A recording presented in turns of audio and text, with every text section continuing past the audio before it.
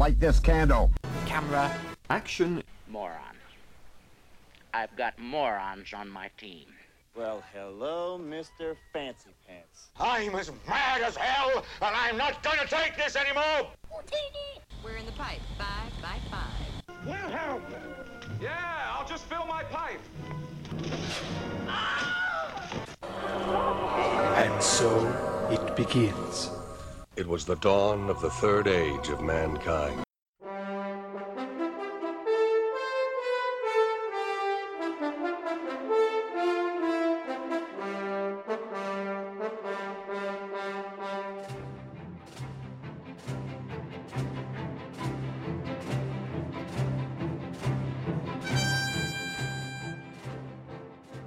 Welcome back, folks, to the Man Cave Movie Review, the podcast that reviews the good, the bad, and the ugly of movies for men. This is episode 246, The Siege of Jadotville. This great and fantastic movie stars Richard Lucan, Danny Sapina, Andrew Stock, Mark Strong, Jamie Dornan, and a host of other people that you have probably never seen before. I take that back. There was a young man in here by the name of Michael McElligott. If anybody watches Game of Thrones, he plays Roose Bolton in that show. He's not young. In case he's listening to the show, I want to show some respect. All right. But joining me tonight for this great and fantastic review is my good and dear friend, Ken. Not many Frenchmen like German tacticians. It only took them 2 weeks to take over your entire country. Roni. Jeff, God bless and hold. For tonight's podcast, I definitely will. Also joining me tonight is my good and dear friend, Brian. We've used every bullet twice. Miller. All I know, Jeff, is you better watch your fucking language in this podcast. That's all I got to say. Thank you for the public service announcement. I do appreciate it. And I will make sure that I am at the top of my game. Ladies and gentlemen, brace yourselves. Joining me tonight in a triumphant return is my good and dear friend,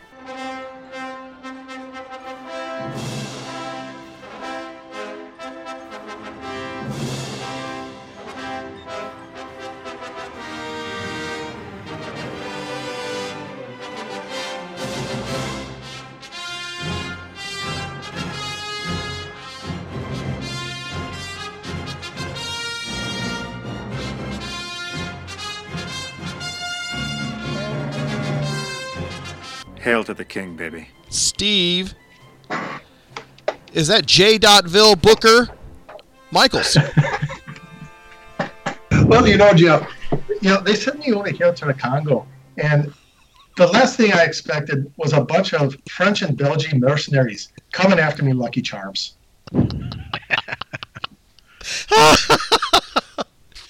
Well done, they sir. Are magically delicious. They are. Well done.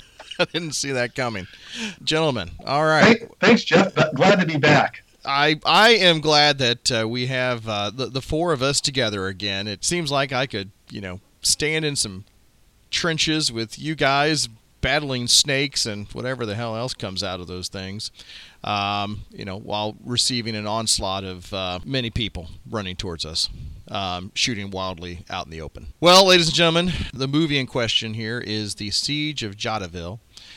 This is I believe it is a Netflix movie. It is telling the story of a Irish company in the UN service that has been deployed to during the Congo crisis in the early 1960s. This unit is to go down into this section of Katanga, that's what it is. Katanganese section, which is in the lower part of the Congo. They are to keep the peace during this civil war. And they think they're going to go down, relieve some units that are already there, and it's been peaceful and quiet, and then we find out why we're having a movie about this occurrence, engagement, if you want to call it that. Short story is this unit was put down there. The people of the land didn't want them there, and so they supported the breakaway ruler, and I won't even try to pronounce his name. I'm sure Ken could probably do it much better than I can. But as with most UN operations, there's a group of Indian contingent, a Swedish contingent, the Irish contingent are all down there underneath sort of kind of the purview of the United Nations / the United States, and who are kind of orchestrating what's going on here, all in the name of big business, big companies trying to gain access to resources. So with that leads us to our small ragged band of like 155 troops who are now faced off against an overwhelming force of 3,000 strong attackers. That's kind of the lay of the land. We have some of our actors, which appears to be a lot of Irish actors in here. But let's go to our good friend Steve for his return to the podcast. Steve, what did you think of the movie? Yeah, thanks, Jeff. Like I said, glad to be back. I confess I haven't watched this recently, but I have seen the movie, and I think I saw it, I want to say about a year or so ago, because I think it might have been longer than that, because we actually talked about doing this at one point when it came out on Netflix. And I remember sitting down and watching it because, honestly, this was one of those where, obviously, post-colonial, or post-war, post-colonial period. So I'd never even heard about this. So again, there was so much of this kind of stuff that was going on in the late 50s and the 1960s. And I was pretty amazed by it. I thought the production value was outstanding. The acting I thought was really good. And, obviously got a pretty good history lesson.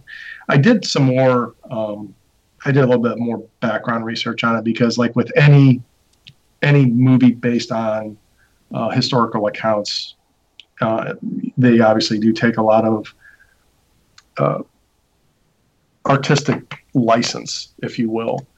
But overall, this one I think is pretty close to the mark. I want to remember though when I read is I think they did kind of build up the whole like the way at the end, a little bit of a spoiler, but at the end about how they really kind of came down on these guys. You surrendered this and that, and it's like, well, what the fuck else were they supposed to do? Pardon my French. But I don't think it was, and obviously there was an inquiry and all that, but from what I remember reading, it wasn't the way it was portrayed as much in the movie.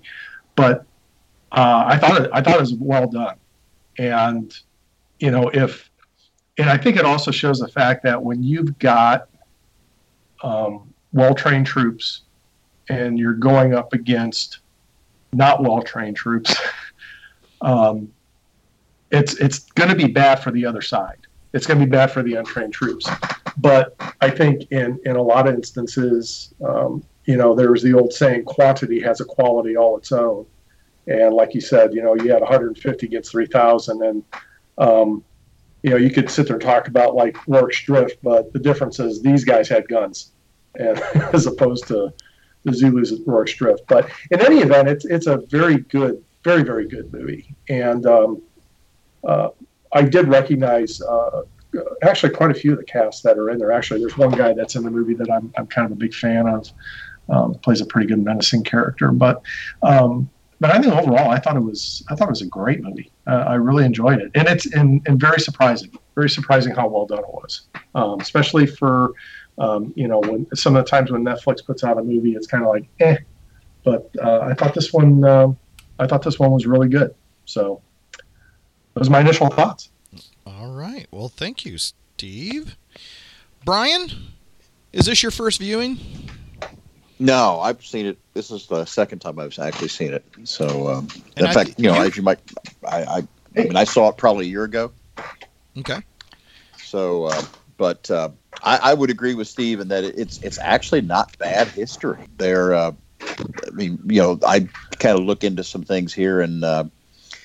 a lot of things you see in the movie are pretty consistent. I mean, there's two sides to every story. Obviously, you got Connor Cruz O'Brien, who was Mark Strong's character.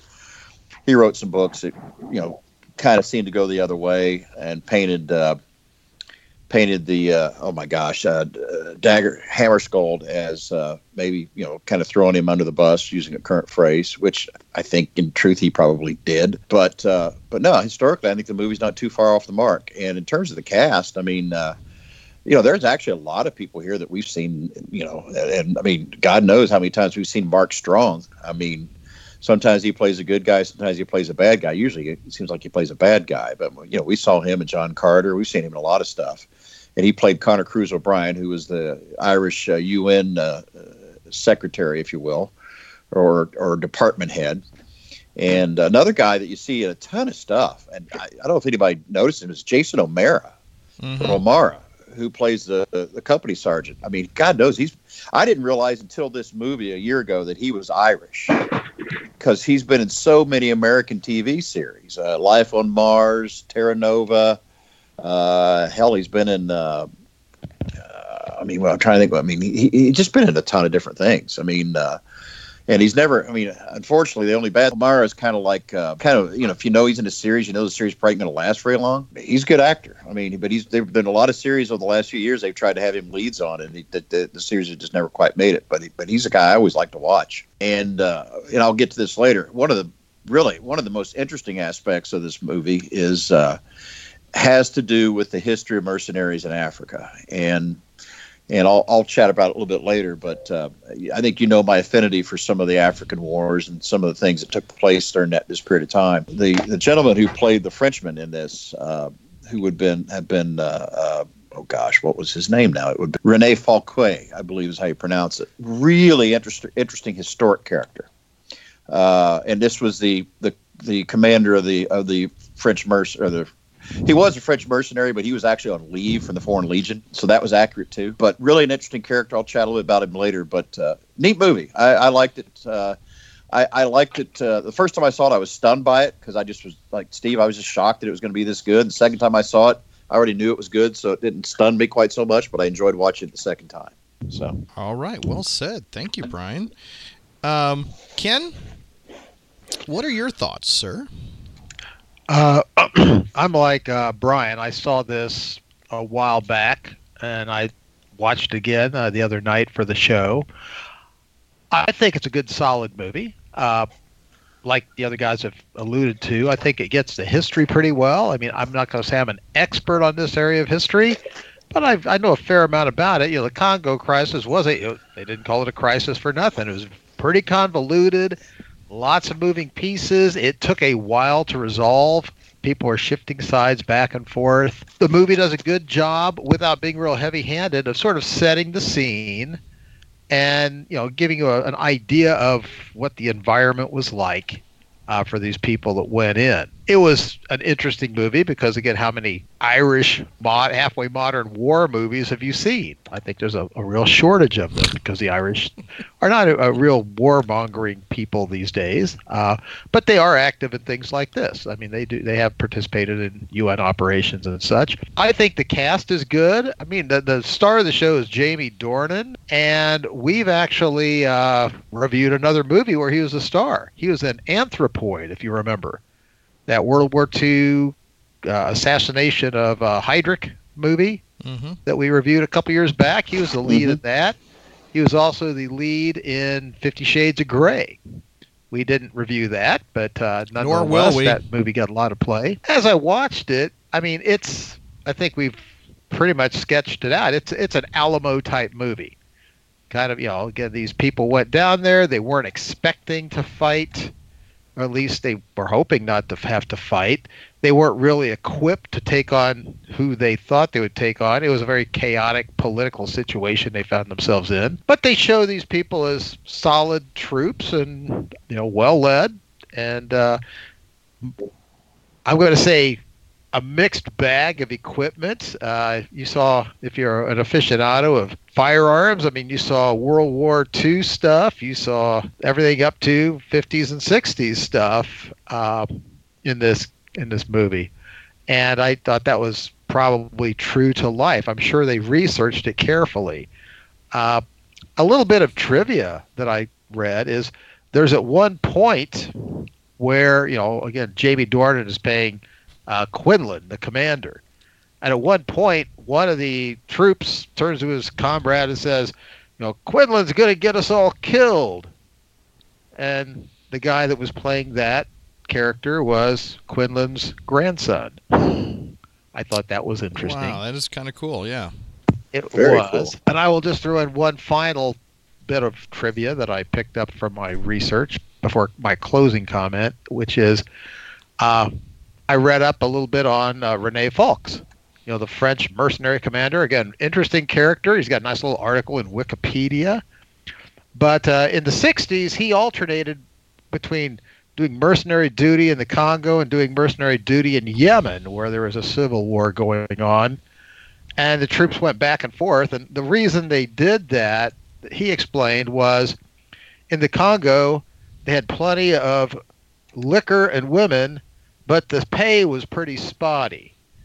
In Yemen, you had really good, solid pay, but there was no liquor and no women. So no matter where they went, they were not happy. So it was tough being a mercenary back in those days. And my final comment about this movie is the events in the Congo Civil War are actually the prequel to the action that we reviewed in The Wild Geese. Yeah. Because You're right, Ken. You definitely get that feel.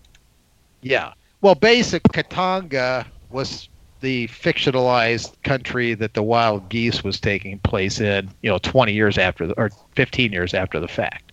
So if you like The Wild Geese, I think you'll probably like this. It's a different kind of movie, but it's got some similar feel to it. And that's my opening comments. Well, thank you, gentlemen. All right. Well, let's get down to what you guys' deeper thoughts are. So we have we've got this Irish unit that is being sent in to take positions at this compound area where Jamie Dornan is the head man here, who is leading this group of about 150 some men. He comes in, he kind of assesses the situation, realizes that it's not.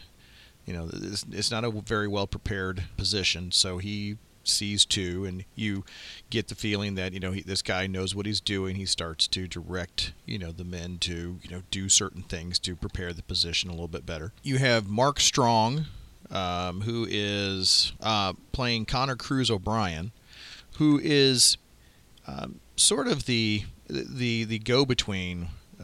Between Dornan's character and the bigger operation. And also you have Roose Bolton, who is the general in charge of the area. And there's some great interplay from a distance, because all this is done through radio, where basically once Jamie Dornan and his group of Irishmen arrive, it's not long after that events start to take place, and they sense the coming storm. They're prepared for it, but what they didn't realize that they were grossly outnumbered. But and they, despite their calls for help and reinforcements, which couldn't get there, they were told to hold on. That sets the setting for, I guess, the next hour and a half of the movie. It's about a 2-hour movie, not too long, not too short. I think just the right time frame. But what I want to start off with, what did you guys think? Let's start off talking about the actors themselves. Who do you think the standout actors were, and what did you like most about the interplay between them? Steve, what do you think? Well, you probably mentioned the one guy that I do like, because I've seen him in quite a few movies, and I just like his character, and that's Mark Strong. I just thought he to me, he's just kind of one of those guys that just kind of steals, in a way for me, he kind of like steals scenes in the movies. There's something about the guy. He's got a presence, a gravitas, if I dare use that word. But I would say that, him and obviously Dornan, I thought were the two standouts in this movie. I just, again, I like their interaction. I didn't even pick up that one guy was Roose Bolton, even when I saw it at because I've seen this twice. I just didn't see it recently. And when you said that, I was like, who? Roose Bolton's in this? Where was he? And then it's like, oh yeah, now I remember him. But those are, I would say those are my two favorite guys. I thought they were the best standouts. Well, Jeff, I think Strong is anything he does, he stands out in. Obviously, he's not. Steve, you're right. I really like Mark Strong. I mean, if something's in it, and if I can watch it, I'll watch it just because he's an interesting actor. Mm-hmm. It was a little different seeing him with a big mop full of hair. Yeah. But otherwise, and again, I like O'Mara. I just always liked Jason O'Mara. I thought he was a good company sergeant in this. Thought he made a lot of sense. I'll give Dornan a lot of credit, though. I mean, because the way this movie starts with him talking about Julius Caesar with those guys in the back, you're thinking like, oh my God, this guy's going to be a freaking nightmare. He's going to be awful. It just, it just, everything is going down the path. It's like, oh, he's one of those guys. Here's the lecture, boys. Yeah. It turns out, no, he was a hell of a good leader. Yeah. So I mean, those three guys really obviously drew my attention. Certainly. And for the most part, things kind of did work around them, if you will, in the movie. Mm-hmm. So there's an interesting character in here, though. There was remember the woman that they ran into in the hardware store, and her husband had died of he had apparently been an engineer and died of of being exposed to uranium. You guys remember that lady? He used her phone to call his wife. Yeah, she had a brief moment in here. She did, but she was kind of an interesting character. She is married to oh my God, what's the name of the guy? He's a director that's banned from being in the United States. Roman Polanski. Roman Polanski is her husband. She's been married to him for years. Now she was a young model, like 14. So that of course. Ken?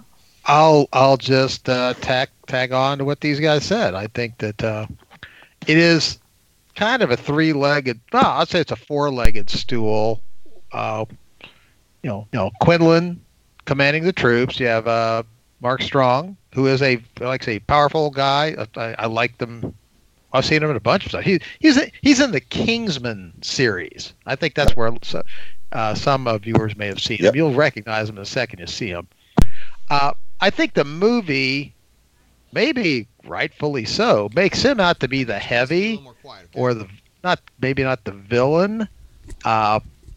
But he's a guy in a tough spot. I mean, again, he's like the UN's man on the ground in this massive, confused thing trying to calm things down. I mean, he had pretty much a no-win job, and he did his best to do it. But I thought his character was very well done. The French mercenary comes off as a professional. I think he's got respect for these guys. He doesn't really mean them harm. He just wants them gone. And in the end, he prevails. So he's got the numbers, and he's, I can criticize the tactics that are used, but again, I don't know if that's exactly how it went down. Hollywood rarely gets, assaults correct. But no, I think the cast was very good, and again, they worked and interrelated very well. Well, since you brought it up, Ken, let's talk about the tactics a little bit. I mean, this was a slightly fortified position, which is being assaulted across. So basically, we've got a somewhat fortified position, entrenchments, bunkers, not really bunkers, but at least hardened positions, and they've got clear fields of fire. And they're being assaulted, multiple sides here and there. But basically, it's just scrub and open ground, and as far as the eye can see, up into a tree line, I guess, which is behind a road. But this does speak to why the Irish troops, and spoiler alert, suffered, very few casualties. Can we say that? Compared to the assaulting force, which suffered a lot of casualties. And you start to see, why the numbers turned out the way they did in that sense. To your point that, this almost seemed to, I don't want to say the last, but I mean, you could see that there was some respect on each side for the other, that, there was the offer of a truce and a surrender a couple times. Because, as you said, there was not a desire to necessarily die here and kill people here. It was we need, and quite honestly, it seemed that the whole goal was to have, they didn't want to kill them all. They wanted to capture them and use them as a bargaining chip. Which leads me to, what did you guys think about the political aspect, the behind the scenes, the fact that these guys were a pawn in a much bigger picture? What were you guys' thoughts about that aspect of the movie? Well, I think that they were a pawn. Tshombe, I believe, was the leader. More for him. I don't think their intent was ever on the part of the UN and Strong's character to put them in the place of being a pawn, but I think they became a pawn. And I think the UN just couldn't assist them. They were stuck. And they were just out there, and I really think it was Tshombe, and his side of it that was going to utilize them as the bargaining chip. But the UN, like I said, UN had no control one way or the other. I mean, those guys were just out there. I'm just going to throw my thoughts out there, and they pretty much, I agree with what Brian said. But I think the one thing that this movie really demonstrates, and it really is, I think, it's actually kind of amazing to me that that to this day we still do, or the UN still conducts these peacekeeping operations, because it seems more often than not it's this kind of a situation as opposed to ones that actually worked. I think, I mean, it seems like to me like the Bosnian war was about the only time you actually were able to see, a peacekeeping operation work, although it did take a lot of military force, actually combat for, to get that resolved. But I mean, prior to that, I mean, you had almost that same instance. I mean, you had that Dutch group that, they're supposed to be peacekeeping, and then the Serbians rolled up and said, "Put down your guns," and they went, "Okay." And, and then they carted off like every male in the town and slaughtered them. So it's kind of like, and then those guys get blamed. So I mean, that was kind of like a situation where it's similar to this, where the Dutch are just like, well, we weren't supposed to, unless we were at risk, we're not supposed to fight. Well, then what the hell is your point there? What are you supposed to do? And that's what I mean. I think in this one, you do kind of get that feeling of you put us here, we're supposed to be peacekeepers. You give us these guns. But then you get mad if we have to use them, and then you get mad at the end result. And to me, it's just like an impossible situation where it's like, what? I mean, to me, it's just mind-boggling that we still put these guys in these kind of situations. And again, it just goes back to the big political thing, and I don't want to turn this into a rant on the UN and that. But it does, you do get that sense. I mean, hell, we had the whole Somalia thing. I mean, we saw how that turned out. It's just like, yep. Man, it just seems like these things just don't seem to pan out very well in the end. And I always viewed these kind of situations as that it's almost like you're always being inserted into a civil war. And I always equate that is where you have an outsider that comes into a civil war. It's like the cop that goes to the domestic dispute. At some point, they're both going to turn on the cop. And I think that's what ends up happening. I know this is a little bit different situation because you had, mercenaries involved, but they were backing the other side. So, it is similar. But anyway, that's kind of like my take on that. And it's when you watch these, you do feel very, very frustrated for the Irish in this, especially at the end, because it's kind of like, hey, we're putting you out there and, good luck. We're all counting on you. And it's just kind of a sad thing. Well, I'll just say too, I mean, the movie does a very good job of giving enough of the higher level political wheeling and dealing and, context that it makes it clear. I mean, the people at the top, they're not throwing these guys to the wolves because they want to. It's just they got a lot of stuff to work with. I do think that, I do feel sorry for, a UN peacekeeper that goes into a country and winds up getting shot at or killed. Because, the basic job is their job at peacekeeper. The idea is there's peace, let's keep it. In the beginning of this movie, there was political turmoil, but there wasn't much out and out fighting.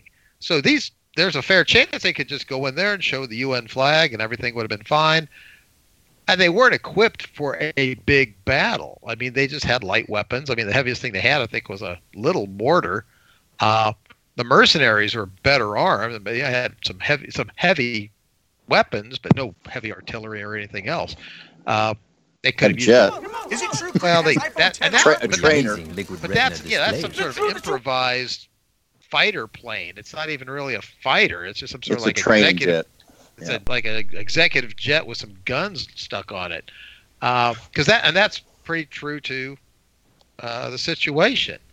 So, I mean, nobody went there looking for a fight, but nonetheless, the fight found them. Mm-hmm. In terms of the battle itself, from what I can tell, this is a pretty accurate portrayal of it. So, I think viewers, if you haven't, seen it, watch it with an open mind and see what you think. I'll just throw back to my original comment. There is a lot of similarity between this and the Wild Geese, including I think this was filmed mostly in South Africa. Yeah, it was with support from the South African government. So, just like the Wild Geese was, although that was the apartheid government, and this was the current government. Well, I mean, all these things, I think one of the core problems you see in a lot of these movies has to do with coordination. For example, when the Indian troops went in and ends up massacring people at the radio station, but nobody else knew this was going on. The Irish weren't told. So when there was reciprocation against them, they didn't know, why they were being attacked. Of course, they were probably going to get attacked anyway. But the point was, I think it's really the point with a lot of these UN things is, first off, as we've said, if you're trying to keep the peace, it's pretty hard when people are shooting at you to keep the peace. And two, if you got all these different national groups under varied leadership, and the coordination's terrible. In fact, Steve, you mentioned Bosnia. If I'm not mistaken, some of the stuff I read about Bosnia was the U.S. actually, some of the other countries, and I'm including Brits and French and people, who were allies, kind of got upset with the U.S. because we, frankly, some of our hardware was so far in advance that we just kind of did stuff ourselves. And, but that allowed, that got the problem solved. I mean, as a poor, a lot of these multinational missions just don't work out very well. Well, they work if both sides in the conflict want them to work. And I'll throw a counter out there. I mean, there's a peacekeeping mission in the Sinai Desert between Israel and Egypt. It's been there since like 1980 something. You never hear about it. It's just there. Both sides are happy to have them there. But I think we probably said enough about the politics and everything else of this. It's not a political movie, but it's got politics is lurking and forcing actions. Would that be fair to say? Oh yeah, absolutely. Well, that's interesting. I mean, yeah, I think you're right. It's not a political movie, but that is the underlying driving force, is all the politics that's involved with why the UN's there to begin with and what their role is. And I just found that it that continued throughout the movie. We saw scenes here, discussions, and quite honestly, the end of the movie where the unit is pulled back to Ireland, and I guess we'll just go there now. The reason they were brought back, and the reason that that this conflict or this unit didn't receive any sort of recognition for almost 50 years. Yeah, was because the Irish government looked down upon this, that you had a unit that suffered no casualties but surrendered, and that was an embarrassment. to them. Now, as you watch the chain of events that happen in the movie, and you realize that these guys were up against hopeless odds with no chance for being reinforced or resupplied or anything else, that was this supposed to be a suicide mission? That's not their role. So they accepted favorable terms and were then therefore used as a political pawn in the negotiations and the conflict. I found the political intrigue going on. I found that just as fascinating as the rest of the movie, and that's something that I really enjoy. This is my second or third view, and I can't remember. And I think you guys are right. We talked about reviewing this about a year ago, and then something else took precedent over it, and so we went ahead and taped that instead. So, but I really enjoy this movie. What do you guys think about the set, the cinematography, the lighting? Because I do want to talk about it. You guys have any thoughts on that? I thought they did a good job of making this seem like a dry, dusty, arid place. It looked hot. It looked like you're in the middle of Africa, like you've been pointing out, just flat terrain, middle of sort of nowhere. Just basically like I'm not going to say it's a corner store gas station. It's a little village, but there's not much there. I think I have no complaints in cinematography, but it didn't like leap out at me as like super spectacular. Don't remember music really being that big of a thing here, but the sound quality and everything else was well done. Yeah, I thought it looked great. Like I said in the beginning, I thought the production value on this was very well done. And, from what I remember, I don't have as much of an eye for cinematography as Jeff does. So I'll be curious to hear what his thoughts are. But, the thing that I do like about when movies like this are made is that, obviously it wasn't set in the Congo because right now no one wants to go there, but it's I like the fact that they're at least shooting a movie like in an. I mean, that's one thing I do like. It's like you're shooting it in that general area, or at least someplace that really looks like it. Unlike, say, like the Battle of the Bulge, where they're fighting in like the Spanish tundra, and it's supposed to be Belgium.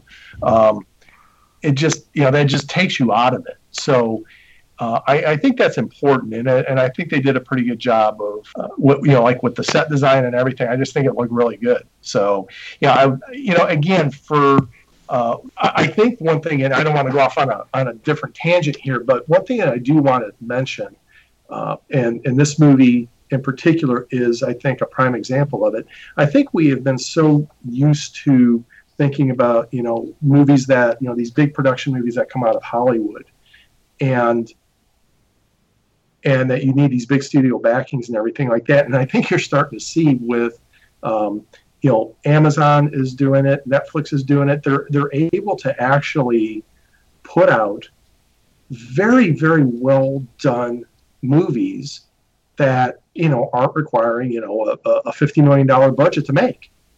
And they're not, loaded down with a ton of CGI. They're actually putting out good, solid movies with pretty good storylines. I mean, we can, of course, there's always some, chaff among the wheat, but I'm always been impressed with some of the stuff that comes out of Amazon and Netflix. And I think this is a good example of you don't need to have like $1 billion studio behind you to put out good quality stuff. Brian, what are your thoughts about that? Yeah, no, I agree. I agree with Steve. I mean, first off, I love that setting in Africa generally. Like, I don't remember the Bruce Willis movie a few years ago, Tears of the Sun, yep, which was an okay movie. But I like. There's a British TV series called Heat of the Sun, set in the 30s. I enjoyed that. Obviously, Wild Geese. I like that setting, just in general. I don't know what it is. Again, I as you know, I've always had an interest in a lot of the wars that happened in Africa in the 60s and 70s and 80s, just in general. But I've always found those settings to be an interesting one. And, to Steve's point about what Netflix has done, yeah, quality film, didn't cost a fortune to make. I mean, you had a mix of actors in it, though. I mean, you had like I said, you had Strong and the two leads, the two big names who are movie actors, but you had Jason O'Mara, who really is known for more of his television stuff. So, that probably kept you from having to pay the kind of monies you'd have paid for some other folks. But then again, you got a lot of older equipment there too. I mean, it's not like they had tanks and things, but a lot of the weaponry is not stuff you just don't pull off the shelf probably as easily today as you used to. So, no, I was impressed with it. I was impressed. I liked cinematography. Don't remember the music so much, but I also just thought it looked like a movie you'd see on a big screen. On this topic, if you guys are interested in talking about this, I'd like to hear your thoughts. If not, you can punt. Steven Spielberg, not long ago, after the last Academy Awards, came out and said that he did not think that basically movies should be able to get Academy Awards if they don't have a theatrical release. And movies like this would, underneath that philosophy, wouldn't be able to be considered for any of the major awards because they don't get a theatrical release. Do you guys agree with that? Disagree with that? Don't get me started on that guy. I completely disagree with him on that. I don't watch the Academy Awards. I mean, there was a time I used to, until it, again, not to get political, until they started using it as a platform for politics is when I stopped watching it. It's like I want to watch movies and all that stuff to get away from that. So I probably haven't watched the Academy Awards. I think the last time I watched it was maybe when Private Ryan came out and won a bunch, and that was it. But I completely disagree because last time I checked, it's not about. It shouldn't be about movies that go to the theater. I mean, I think obviously the things have changed. It's evolved. And I hate to tell you this, Mr. Spielberg, but a lot of people aren't going to the theater anymore. Mainly because, you can, you get new release movies. And I'll be honest with you guys, there's some times where there's a new release Deb will want to watch and she's like, oh God, but you got to buy it for like, $14. And I go, fuck it, let's just buy it. I mean, shit, that's still cheaper than going to the theater. And it's out within like a month and a half after the theater release. So even if I bought the movie from Amazon, I still spent less money than if I had gone to the theater to see it. And that's what's going to kill that stuff. So, I mean, I don't think they should have to have a theater release for a good movie to be nominated for an Academy Award. But again, that's just, those are my 2 cents. I just think that's his way of, I've made it up here. I'm pulling the ladder up, and all you peons down there that are doing direct to DVD or direct to Amazon or like the Netflix and all these guys, we're going to keep you out. And I just think that's crap because I thought it was about making movies. And I thought that's what the awards were supposed to be about. But anyway, rant over.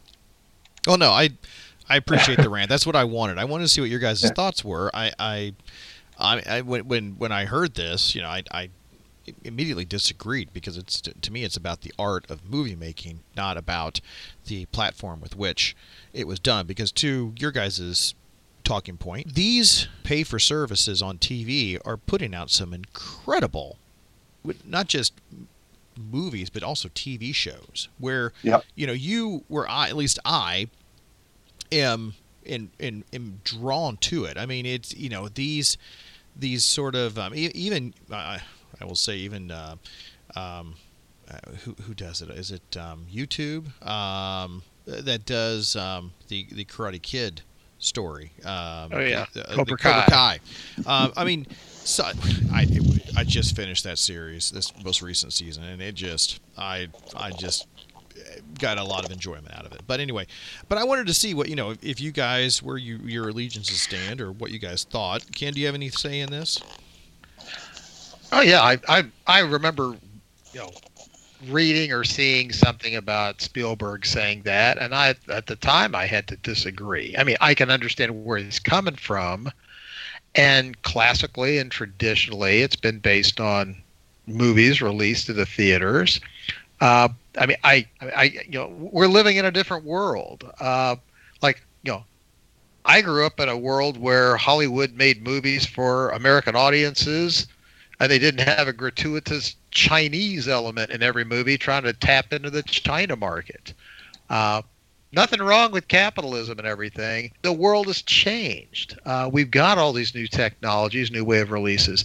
In a way, you see the similar argument in news and the press and things of that sort, where you'll have people working for a traditional newspaper saying that bloggers or independent people that round up news and just post it on a website somewhere, somehow are not journalists, are not worthy of being called the press.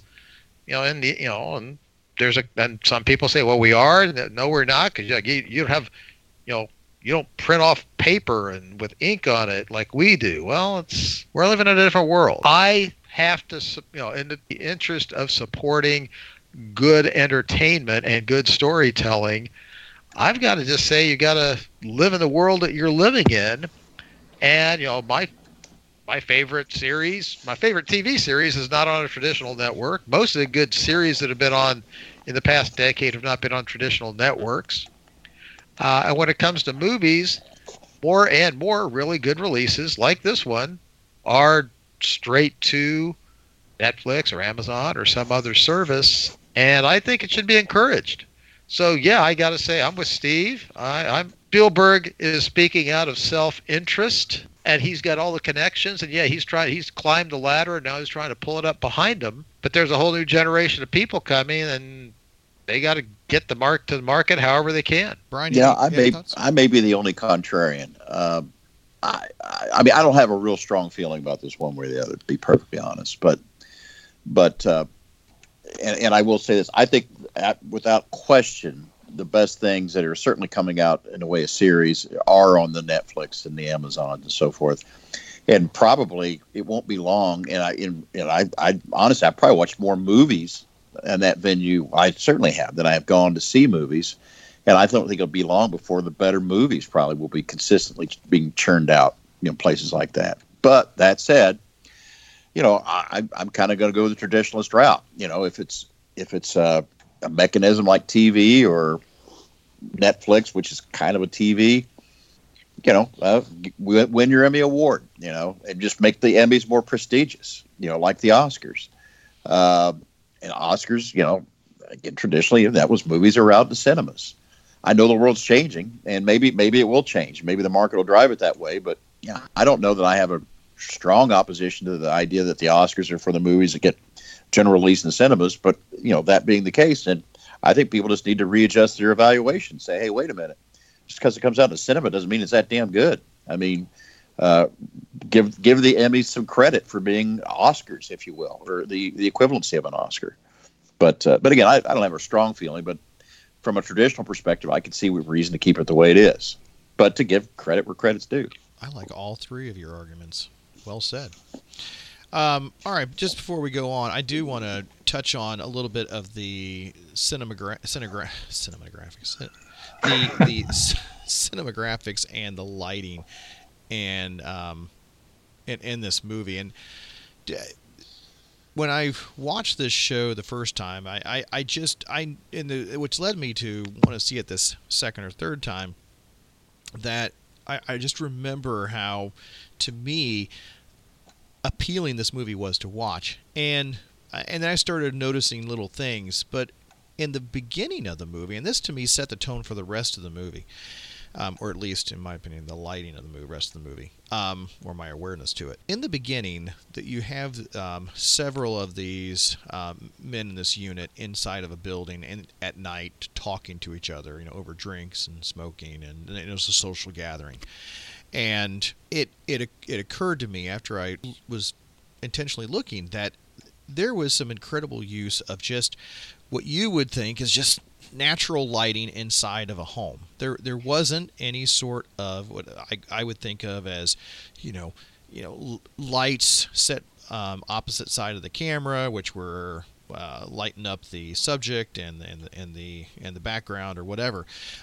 This just looked like the smart use of natural lighting to set the tone for this scene here. And it was incredible to me how the source of the lights just seemed to be the natural lighting in the room, and it worked incredibly well. But then I went on to watch the rest of the movie and was just really taken by just the intentionality of just how the shots and the angles and the time of day that they chose to shoot a lot of these, which seemed to be towards dusk or morning, where you had some of the better lighting. And I thought that really added to the show, at least on it, how to view it, and the colorization that came out, because in a desert setting it's just a lot of brown, but they were able to bring out a lot of vivid colors and really make it so it wasn't sort of watching kind of a desert type of movie with a bunch of just brown and scrub and whatnot.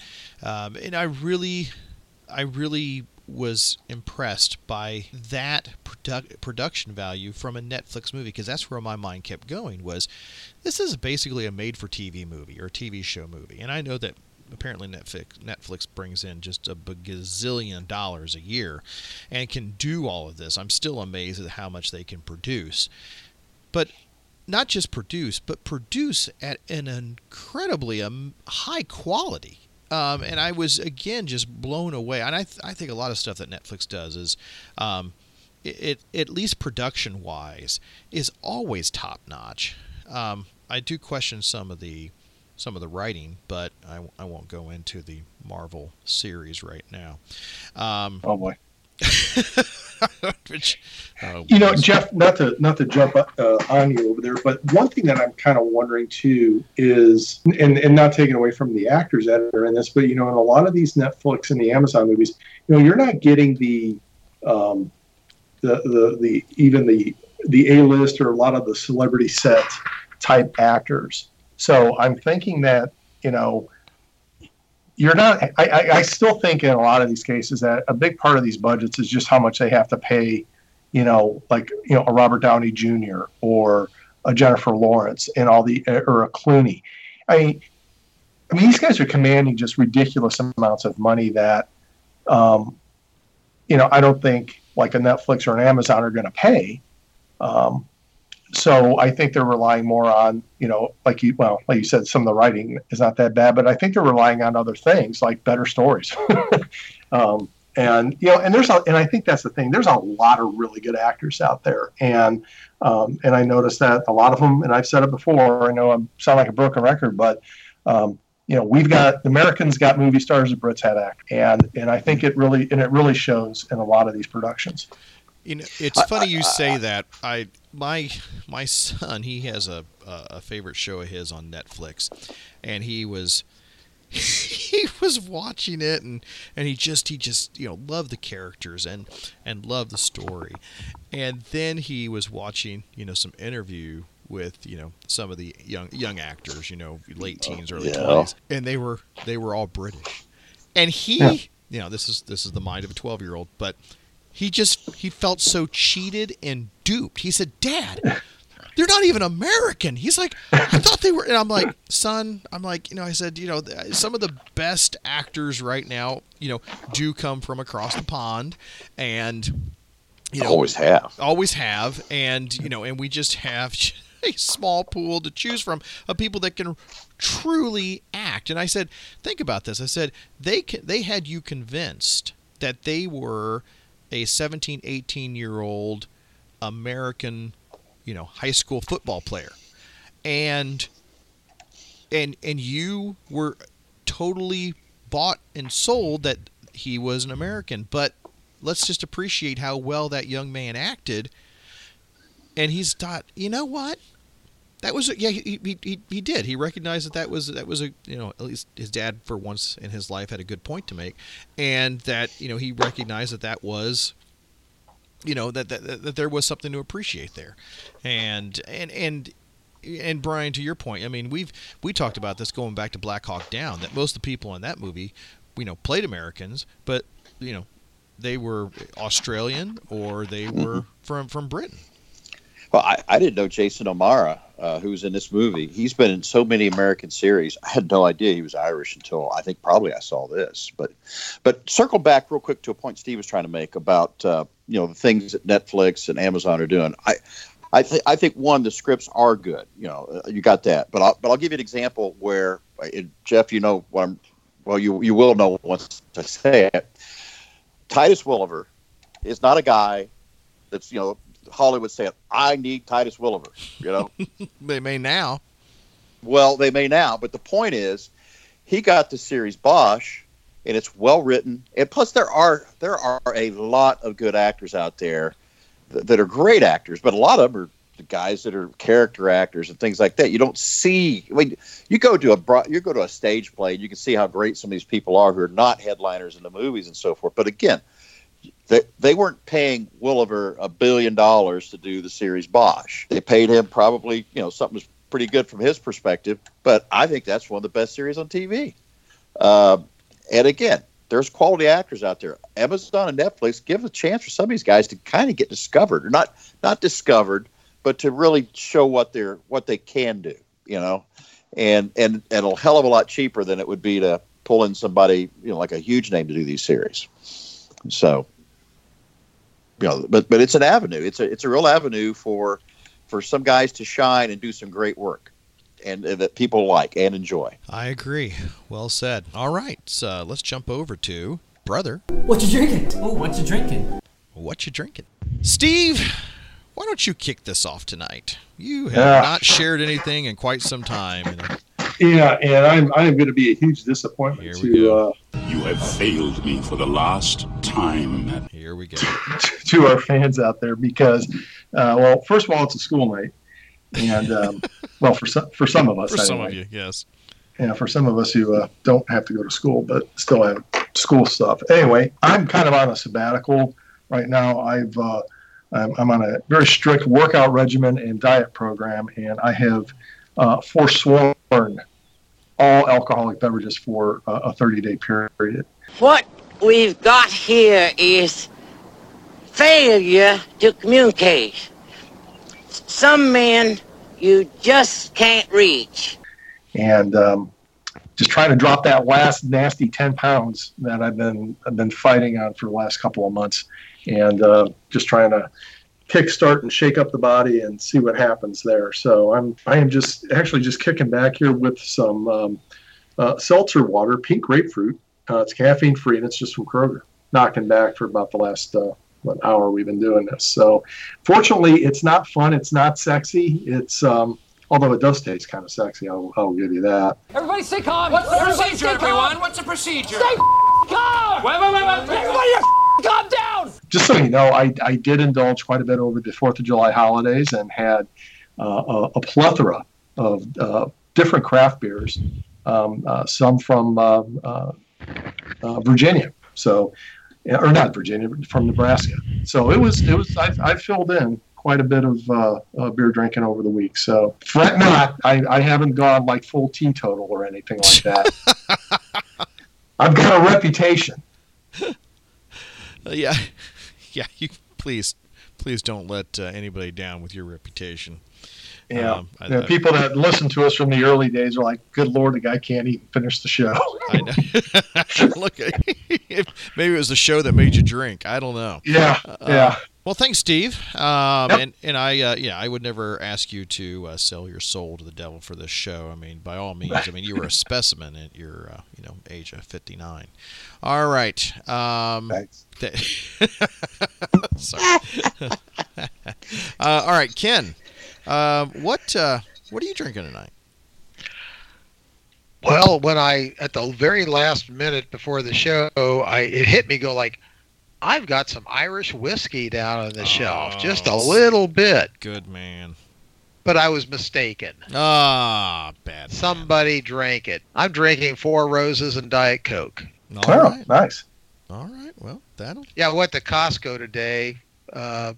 Basically, I just went to Costco to get some yogurt. That's really what I ducked in for. But went through the liquor section and I bought, bought a gigantic bottle of Four Roses and 3 bottles of wine and some yogurt and some fish oil tablets for my triglycerides. There's that. All right. Ken, I'm taking them too, Ken, just so you know. Yeah, do what you got to do. I mean, I'm taking so many fish oil tablets, I got gills. Wow. Yeah. Well, okay. Well, thanks, Ken. I hope the women in your life enjoy the 3-day-old fish smell coming from your mouth. Wow. All right. Well, all right, Brian. It's nothing to carp about.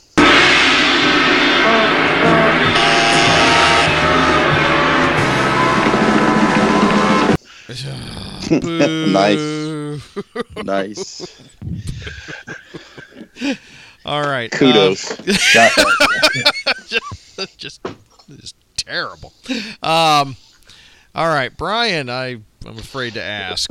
You know, I got nothing. I mean, yeah, I know. Like I said, I've forsworn all the vices since May the 6th, so I've not changed. You know, and again, congratulations on your dietary change and the aforementioned results of that.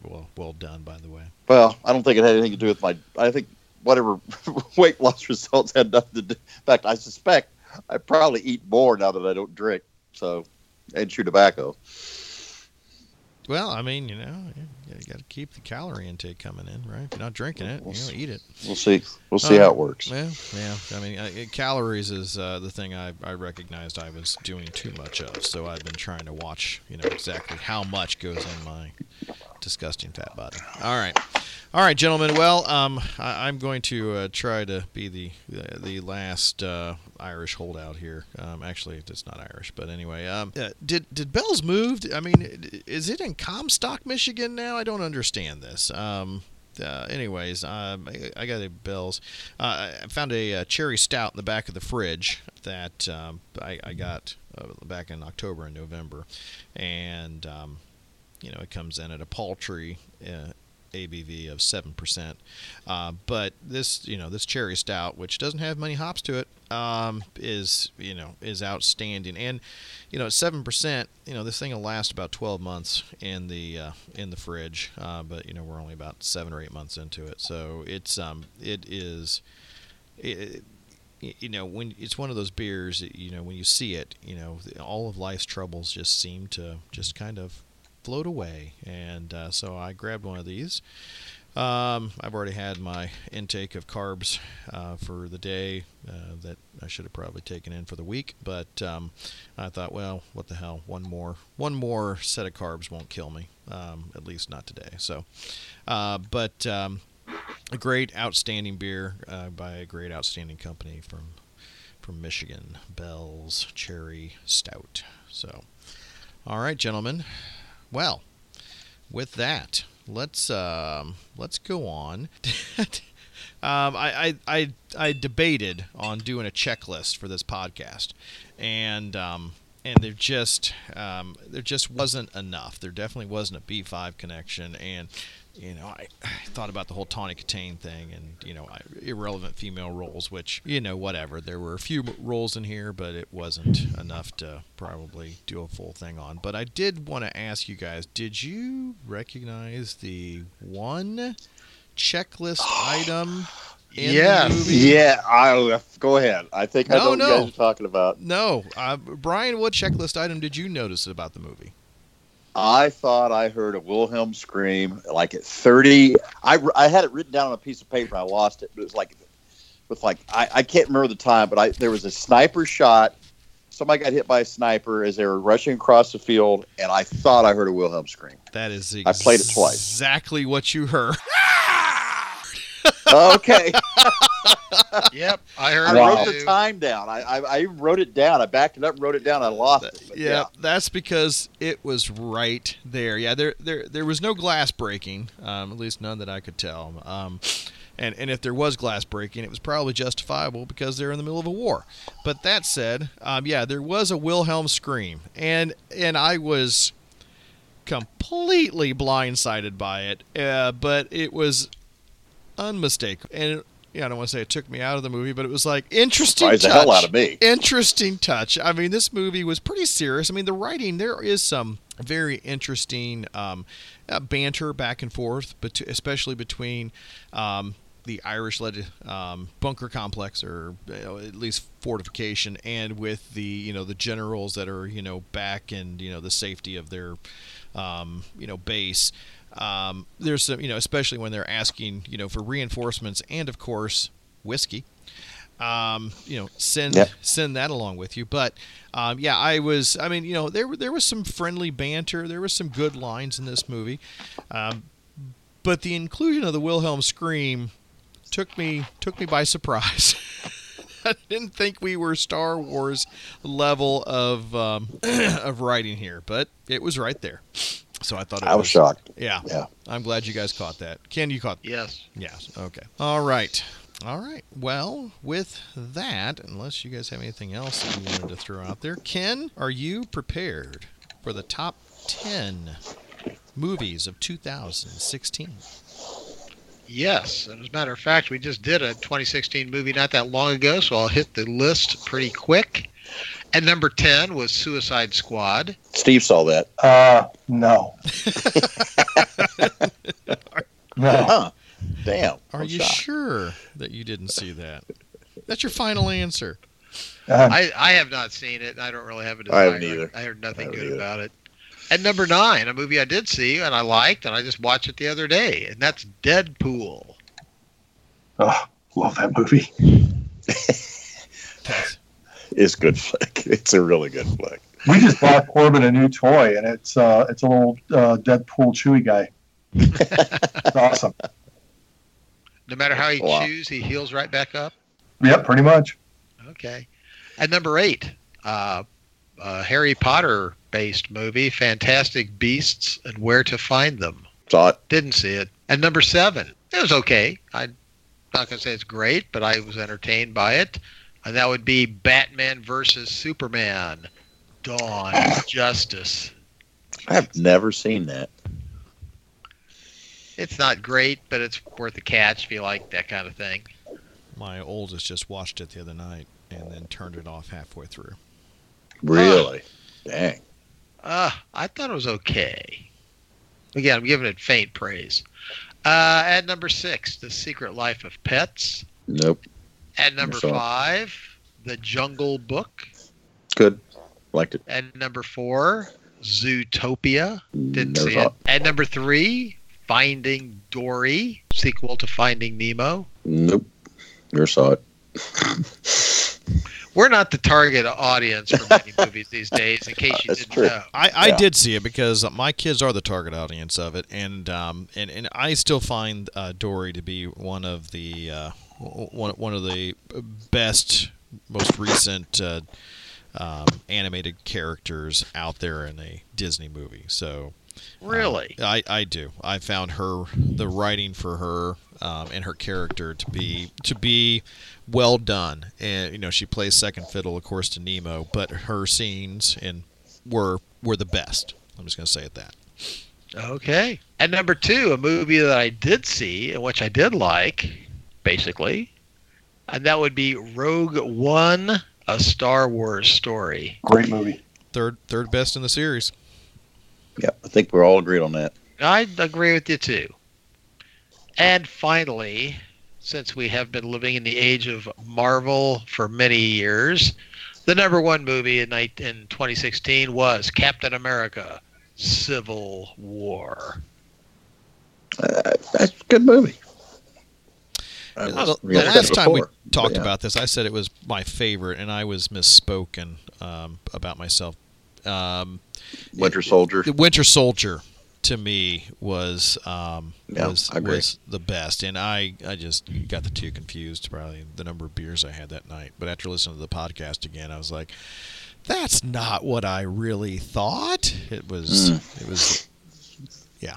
I still like the first one a whole lot. Yeah, no. The original Captain America? Yeah. Mm-hmm. Yeah, I liked that a lot, too. Yeah, it's pretty good, but I just liked Winter Soldier more. But had a 60s spy movie feel to it. Yeah. Robert Redford being in it was very appropriate. Yeah. Very. Very. All right. Well, Ken, thank you. Yes, I just realized we had done that fairly recently. So, okay. Well, I'm glad you well done on just running through it again for those that haven't caught up with us. All right. Well, thank you. At this point, let's go on to our little segment here about listener comments in the last couple of weeks. We have been ourselves a little quiet on the Facebook and such because I think we've all had a lot going on.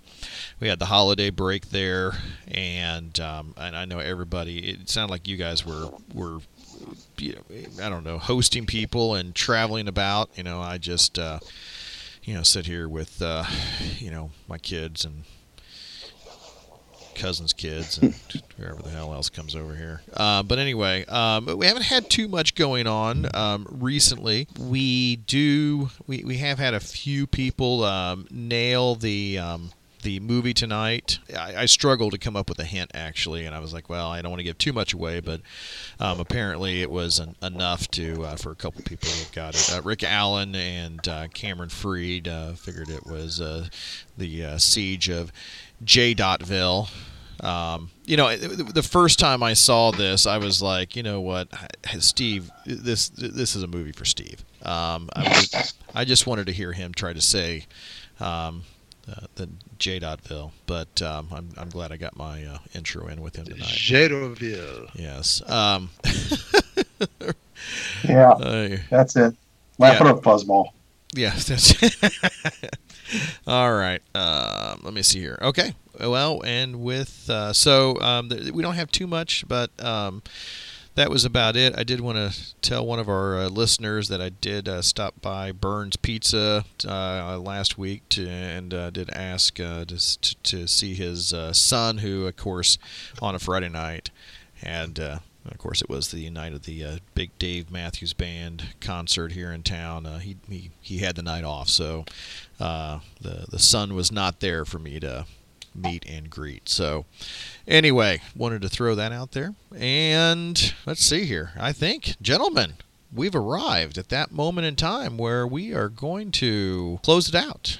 Final thoughts. Gentlemen, Brian, you threw this out here, and I would like to get what your thoughts are on this movie. And we'd said, we had talked about it about a year ago. We were all in agreement, and something came up. You wanted to watch this movie and review it, so I'll let you close it out with your final thoughts. Okay. I mean, part of the reason I picked this movie is I like, as you all know, the classic old westerns, but the classic old war movies that that I grew up on. I mean, I grew up as a kid, and basically, if there was a movie on, it was either a Western or it was a World War II movie. And you don't see many, in my opinion, you don't see many decent war movies anymore.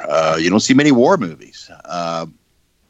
And so I was drawn to that for that reason. And as in addition to that, as you might recall, I mean, I've always had kind of an interest in some of the, what they call the Bush Wars in Africa that took place. And this was one of those rare movies that addressed that. Obviously, addressed it in a very serious way. As they all do. But so with that, I want to see what it's like, and I thought it was a great movie. I mean, it was very well done, well executed. Cinematography was solid, and obviously the action part of it was great. Again, it's just one of those movies that surprised me. I was a little skeptical because Jamie Dornan coming off the Blue or whatever the hell the name of that movie was. There Shades of Grey, made me worry a little bit. But this is a good little movie. It was a good movie. I liked every part of it. There really wasn't a significant weakness that I saw in the movie. So I guess with all that, I'm going to push a little bit. I'll give it an 8. I'll give it an 8. All right. Steve, what are your final thoughts?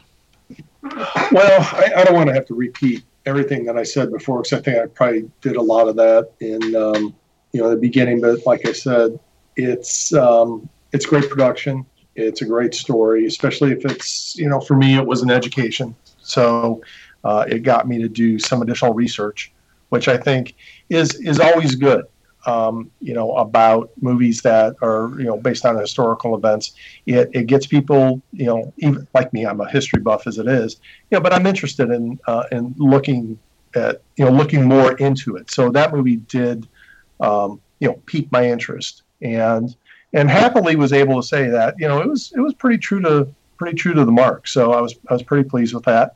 And, again, not to sound like a broken record, thought production value is great. Thought everything about it was solid.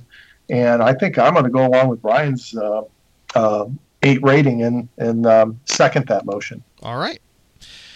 Thanks, Steve. Yep.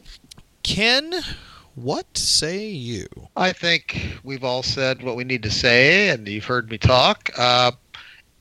The one weakness in this movie is it does have a big cast, and there's a lot of guys in the cast that are just sort of there, and you don't really get they don't have time or the ability or need to build them up or establish who they are. And that's the only negative about this. Otherwise, there's a whole lot of positive here. It's gotten, I think it's gotten a good bit of talking about on Netflix, and but it's certainly not. This movie is not broken through to any kind of mass market. I don't hear about anybody really talking about it. In terms of my rating, when I saw it last year on Netflix, I gave it a star rating of 4 stars out of 5, which translates to 8 out of 10. So I'll stick with what I said back there and match my compatriots. All right.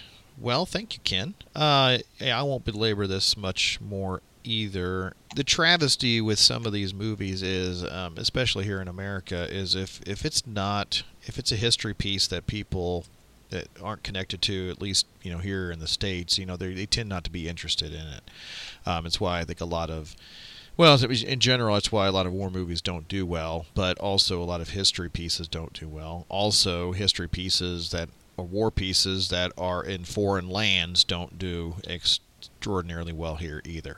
So, but I think that, and I like what Steve said, that, anytime a movie gets you interested in, doing further research or reading more about it, I think that is, I think that's a testament to how good or at least thought provoking that movie was, or book or whatever, and I'm glad that you guys. I think you guys brought this to my attention. I wouldn't have watched it had you guys probably not said anything. And I overly well done movie, I think, and I think 8 is probably a pretty fair rating for this movie. I might say, just based on the visuals and the amount of enjoyment that I got from just watching the movie, I might give it a higher rating, but I'm not gonna quibble over numbers. So I think it's for all of us to give it an 8 or such. I think especially for Ken, I think that's an outstanding rating by him. Agreed. Yeah, because Ken doesn't throw those numbers out there too much, but it's very well done. I've always given you a 4.75. You're talking to Brian, right? Yeah. But Brian, when I first saw this movie, I immediately thought of you, not because you, I think, recommended the movie, but because I knew your affinity for this time period, especially when it came to, a certain rule system. Was it AK-47. AK-47 Republic, buddy. Which I think is, would just be a hoot of a game to get involved in. But we were talking about that airplane that was flying earlier. I mean, in this part of the world, I mean, we talk about the augmentation of what resources people have to make machines of war, whether it's a technical, with a 50 cal strung on the back of a Toyota pickup truck, or you've got some sort of commandeer private plane that somehow gets whatever 50, 30 cals put on it, and is going down and strafing unsuspecting Irishmen.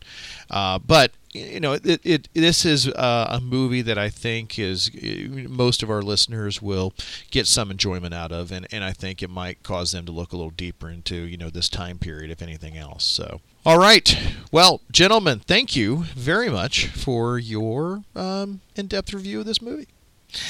All right, it is now time to say farewell and adieu. So, with that, ladies and gentlemen, thank you all for tuning in.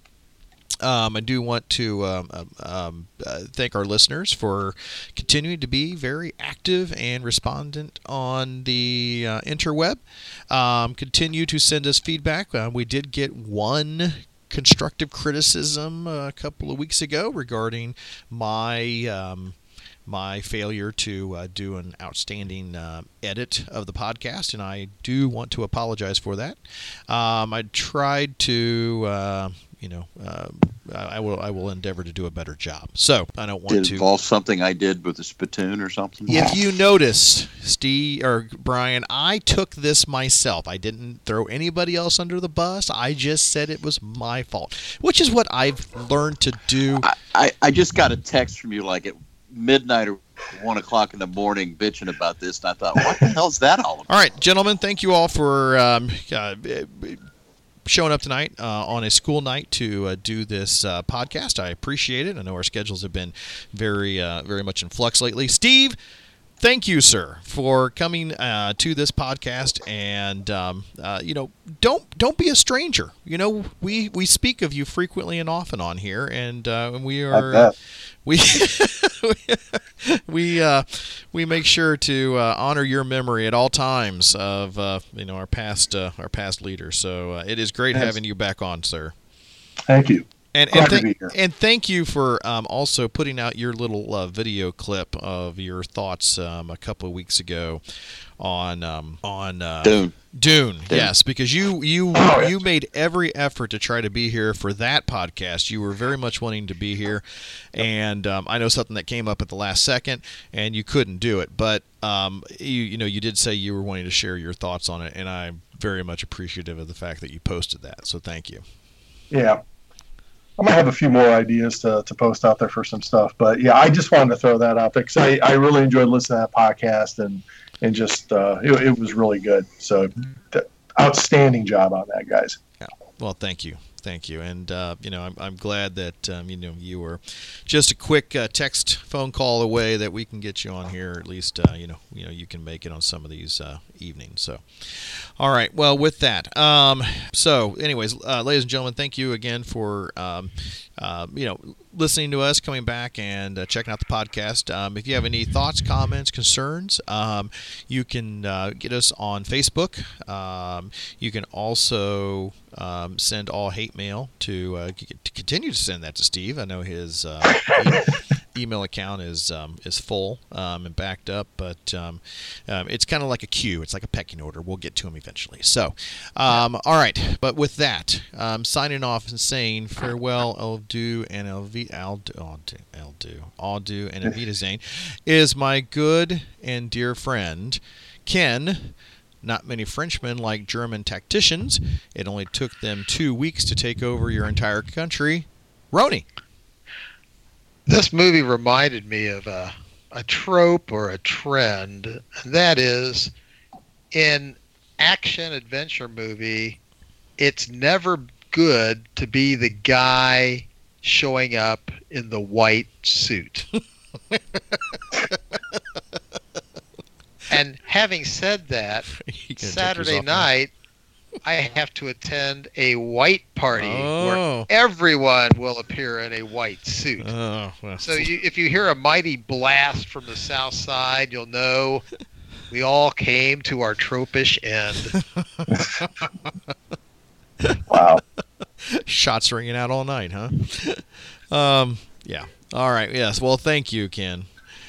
All right. Also saying farewell and adieu and auf Wiedersehen is my good and dear friend Brian.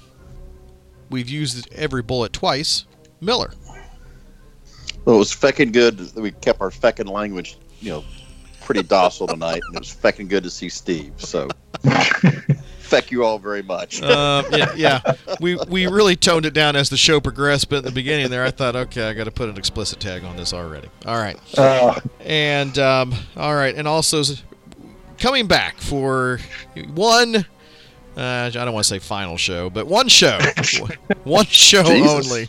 I thought he was just starting. I thought he was starting over again. Well, who knows? You know what? It's he's sort of a kind of a freelance photographer. He kind of does what he wants. If he wants to work this month, he does. If he doesn't, he can take the time off. So, anyway, thank you, Steve. I'm sorry. Also joining us, my good and dear friend, Steve. Is that Jadotville Booker Michaels? All right, well, I'm leaving this Jadotville place, and I'm taking me Lucky Charms with me. Outstanding. Thank you. All right. And with that, I will say good night to all of our listeners. Thank you very much. We will talk to you again soon. Ciao. I'll be back. Break! We are leaving! Are you not entertained? Dim your eyes. Too late. Please go away. Let me sleep for the love of God! Someday this war's gonna end. In case I don't see you, good afternoon, good evening, and good night. Here's to us and what we were. And what will be. And what will be.